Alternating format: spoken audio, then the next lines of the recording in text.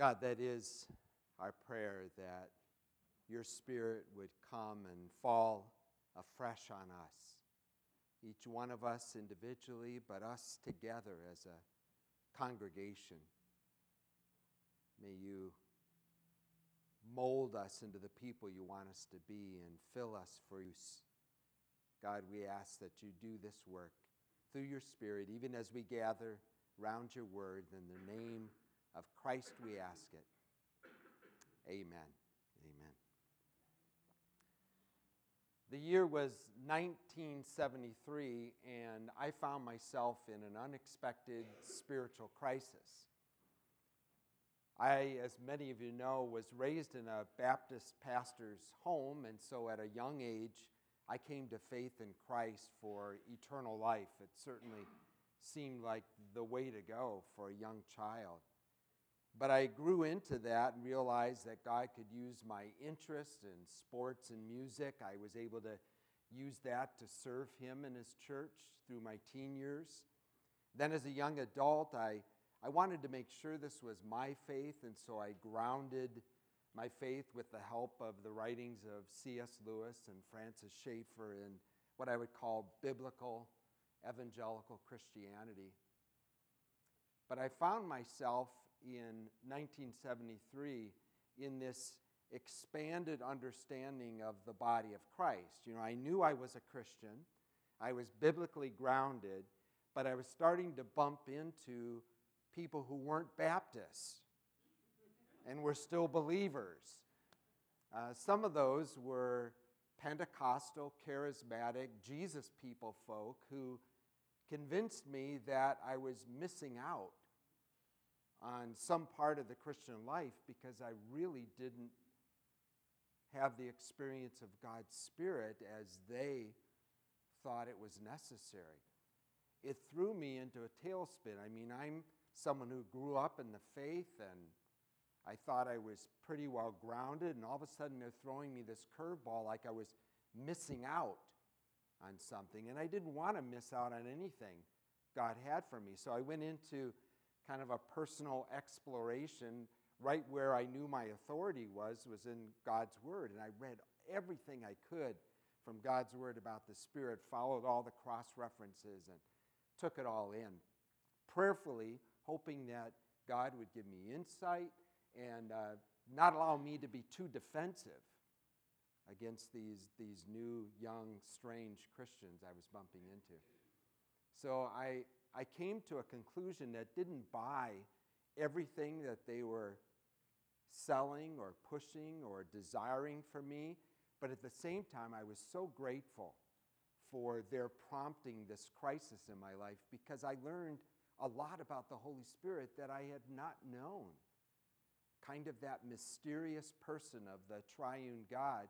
I was given the chance to really dig into God's Word to get to know Him, about Him, but even more personally, to know Him in my life and to realize that He is the key to living the Christian life.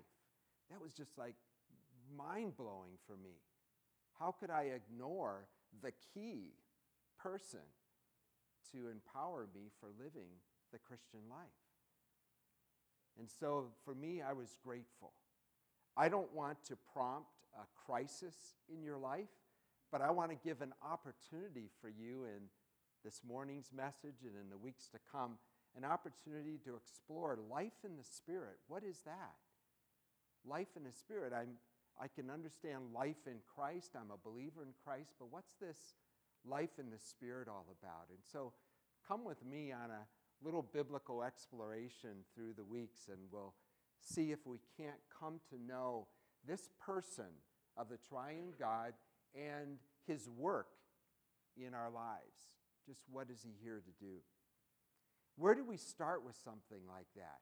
Well, you could start in Genesis 1:2, where the Spirit is hovering over the waters of creation.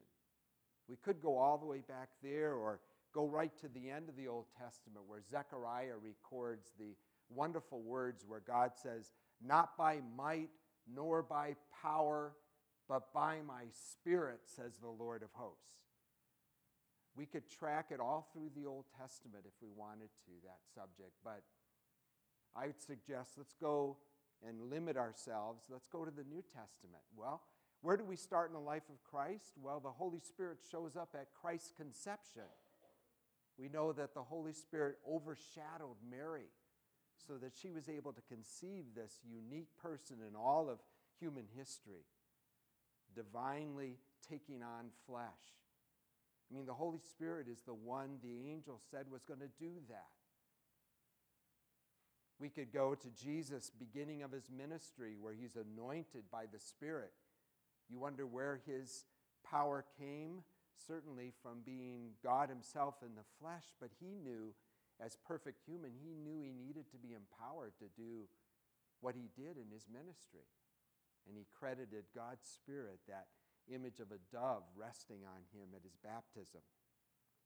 So we could go to that, but we got to go quickly through those remembrances. I want to take you to the final night of Jesus with his disciples. We get the best account in John chapters 14 through 16, so we're going to ground our thoughts there and see that when Jesus was starting to talk about not being with his disciples, they became alarmed. They were concerned. They were starting to grieve. What are we going to do without you? And Jesus said, the solution is really clear. I'm not going to leave you alone. I'm not going to leave you as orphans. I'm going to send my Spirit. I'm going to send the Holy Spirit to be with you. And he says it a number of times so that it just gets our attention. But what a great introduction to the topic of the Holy Spirit. So if you'll allow me, take your Bible or your pew Bible. Maybe look at the screen if you need to, because the context might be important for you as we just pull out the verses where Jesus speaks of the Holy Spirit, and we'll zero in on some of the roles that the Holy Spirit was intended to play for us. I'm going to start with John 14:16, a text we did not read, but I'm going to add this at the beginning. John 14:16, Jesus says, I will ask the Father, and he will give you another advocate to be with you forever. This is the Spirit of truth, whom the world cannot receive, because it neither sees him nor knows him. You know him, because he abides with you, and he will be in you. Well, if this is all we ever knew about the Holy Spirit, we'd have quite a bit to chew on right here. First of all, he seems to be working with the Father and the Son. So if you've forgotten this idea, the whole of Scripture presents the Holy Spirit as fully God, not less, not just the thoughts of God, but God himself. And he works in cooperative relationship with the Father and the Son. Notice, too, that he's a person. Jesus refers to him with personal pronouns. In this context and all the others that we'll be looking at, it's never an it, an impersonal force. He's a he. He's a person. So he's divine, but he's personal. What else do we see? He comes at the request of Jesus to continue Jesus' ministry. That's the whole idea this final night. You're going to be missing me. I'm going to go, but guess who's coming? Someone's coming who is just like me in so many ways, and he'll actually be better for you. So Jesus is sending him to, in a sense, replace and continue his ministry. He's an advocate. That's such a formal word. It's capitalized in our context, and that's good. You'll see it again. Advocate, which speaks of a legal friend, someone who comes alongside to defend us and help us, comfort us, challenge us. That legal friend is with us forever, the text says. Believers have access to this advocate. Unbelievers in the world do not. That's another thing we learn from here. It's the believer in Jesus Christ who has God's Spirit living within and with us forever. What a great promise. The world can't know that, but the believer can. So just in this context, we see so much about God's Spirit that we could spend our whole sermon right there. But I'd like you to get kind of the survey of what's going on, and you'll see some of these principles repeated again. Look at verse 26 for our second reference in this wonderful final night as Jesus addresses his disciples. 14:26 says, "But the Advocate, the Holy Spirit, whom the Father will send in my name, will teach you everything and remind you of all that I have said to you." If you ever wondered how the disciples were able to remember what Jesus said in order to record it in the gospel records, long before there were stenographers or cassette tape recordings or iPhones, long before all that, how did they remember what Jesus said so that we can be assured of its accuracy? Well, the answer Jesus gives us here is the Holy Spirit would help them to remember what Jesus said. If you've ever wondered how Christians can ever remember all that's in this book and all that Jesus said and apply it to their lives, the answer is the same. It's the Holy Spirit, who Jesus sent to be a teacher, not just a legal friend, an advocate, but a teacher, one who reminds us and helps us to live out the teachings of Jesus. That's what the Holy Spirit is here to accomplish. My next text goes to 15 toward the end, 26. Chapter 15, verse 26. Again, when the Advocate comes. So there's still some future dimension to the Advocate coming when Jesus spoke to his disciples. When the Advocate comes, whom I will send to you from the Father, the Spirit of truth who comes from the Father, he will testify on my behalf. The testimony or the witness of the Spirit is an important part of his ministry. Jesus intended him to be given to believers so that we would be assured of our relationship with God. Even when we doubt it, the Spirit says, no, you're a child of God. You are through faith in Christ and always will be. That assurance comes from God's Spirit giving witness to our spirit that we really are God's children. But there's also another dimension of this witness, that God wants to witness through his Spirit within us to the world around us. Jesus said to his disciples that when the Holy Spirit comes, you'll receive power to become witnesses to the end of the earth. And so it is that the Holy Spirit as a witness is given to us both to strengthen our own assurance, but also that we might share Jesus Christ with other people. Jesus said this witnessing dimension is another important part of what the Holy Spirit comes to do. So far we've got this legal friend, we've got a teacher, we've got a witness within and through us. But now we come to the text that was read and we pick up three more, I'll call them functions or roles of the Spirit. Look at verse 8 of chapter 16. When he comes, he will prove the world wrong about sin and righteousness and judgment. He will prove the world wrong. He'll prosecute. He will convince. He will expose the world's wrongness about these important concepts. I don't doubt that there may be some people here this morning whose ministry of God's Spirit is right here, that there's a harder part to the ministry of the Holy Spirit because he comes to convict and prosecute, not just the gentle rub on the shoulder and encouragement, but he also comes sometimes for a little kick in the pants because we get things wrong, especially in the world without Christ. We don't know that sin separates us from God. The person in the world doesn't get that. When they do, they start to have the ministry of God's Spirit bringing them that enlightenment. Sin separates us from God, and our righteousness is never going to repair that separation. All the best we could do and say and even try to be on our own is never going to repair it. It's only the righteousness of Christ that we receive as a gift that is going to take care of the gap between holy God and sinful people. The Holy Spirit gives us that insight. But then also there's judgment.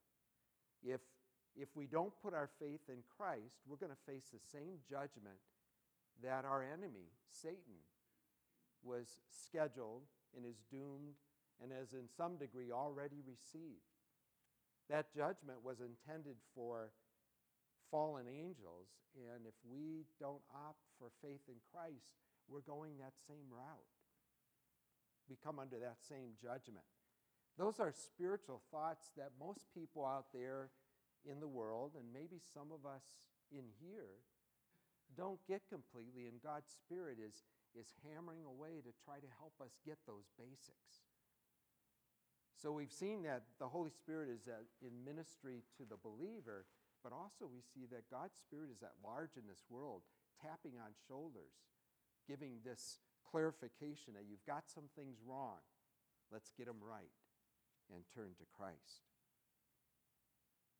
In verse 13, we see a fifth role that the Holy Spirit plays.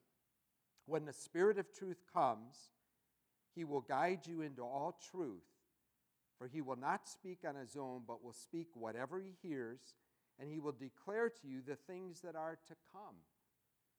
So here, although he's teaching, he's described as a guide.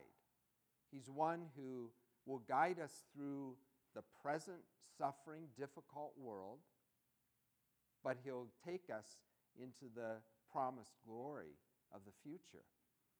Even in the New Testament, we've got glimpses from apostles who looked into the future and saw that there's a day coming when God's going to put everything back together the way he intended. God's Spirit helped them to see those future glimpses. You wonder where did they just make that up? No, God's Spirit said, or Jesus said that God's Spirit would show them things to come. And so it is that we trust those words, and in the meantime, we have the Spirit's guidance through the difficult parts of living in this life because we've got the hope of glory in the future. If you wonder where that comes from, it comes from God's Spirit. That's his job. Verse 14 presents us with the last in this series as Jesus taught his disciples. Verse 14 says, he will glorify me, speaking of Jesus, because he will take what is mine and declare it to you. That issue of glorifying Jesus is one of the key roles of the Holy Spirit. And I would suggest might be one of the reasons he remains kind of a mystery, because he's doing his job. He's putting all the attention on Jesus, and the Holy Spirit really doesn't want all the attention on him. I recall loving the sight of the Wrigley Building, downtown Chicago, at night. If you've seen it at night, it just sits aglow in even that bright downtown landscape. And we can just delight in that view. But I remember discovering that across Michigan Avenue, across the Chicago River, is a bank of massive lights that make that view possible. You know, they're kind of hidden. You don't even notice it unless you're kind of crossing the bridge on foot and they're kind of blinding you. But that view of Wrigley Building is not possible without the spotlights. And in many ways, that's the role. The spotlights are the role of the Holy Spirit, to just throw all the light on Jesus so that we just delight in him. But sometimes we forget how important the Holy Spirit's role is in glorifying him, in brightening him, making him visible and alive and well in our lives. So I would encourage you to come to know this Spirit that Jesus is promising his disciples. At this point, the final night before the cross, The Spirit had not come. It was still kind of future. Now we have him, and we can go back and say, did Jesus' promise come true? Should we expect it to come true? This is the ministry that God's Spirit has. Jesus promised him to be a promoter, to glorify him, to be a prosecutor, to challenge the world and wrong thinking about basic spiritual things. But he also sent him, and especially sent him, to encourage believers, to be our advocate, our helper, one who's a guide, a teacher, a witness, a legal friend who walks with us through life. This is what Jesus expected of the Holy Spirit. And sometimes I think we just need to recognize that we have this gift. If your faith is in Christ, the Holy Spirit lives within and is with us forever. He is the advocate. And Jesus didn't think of him as a second-rate substitute, as if, well, I'm going, but I'm going to send someone who will at least, in part, be like me. No. Jesus thought, he used the word advantage in this text. He says, it's to your advantage that I go. Because when I go, I'm going to send the Holy Spirit. For Jesus, this was not a step back. This was a step forward. Have we thought of the Holy Spirit as an advantage? Have we taken advantage of the advantage that Jesus has for us? Let's come to know him in the weeks ahead. I challenge you to study these texts. Look with us at the Holy Spirit. Most importantly, I pray that we might receive the Holy Spirit, maybe in new dimensions, even as we do this study together. Be open to a spiritual crisis. If not a crisis, at least an opportunity to come to know God's Spirit through his word a little better. And so I'm going to ask that we just pray one of the common prayers of our hymnal is to come, Holy Spirit, come. To just ask him to come and teach us, to do his work. Maybe we need a little bit of the prosecuting work. Maybe we need to see Jesus a little more clearly, but let's just privately, and then I'll close our time, let's just pray personally, however it is you want to voice it. Just pray, come, Holy Spirit, come. Come, Holy Spirit.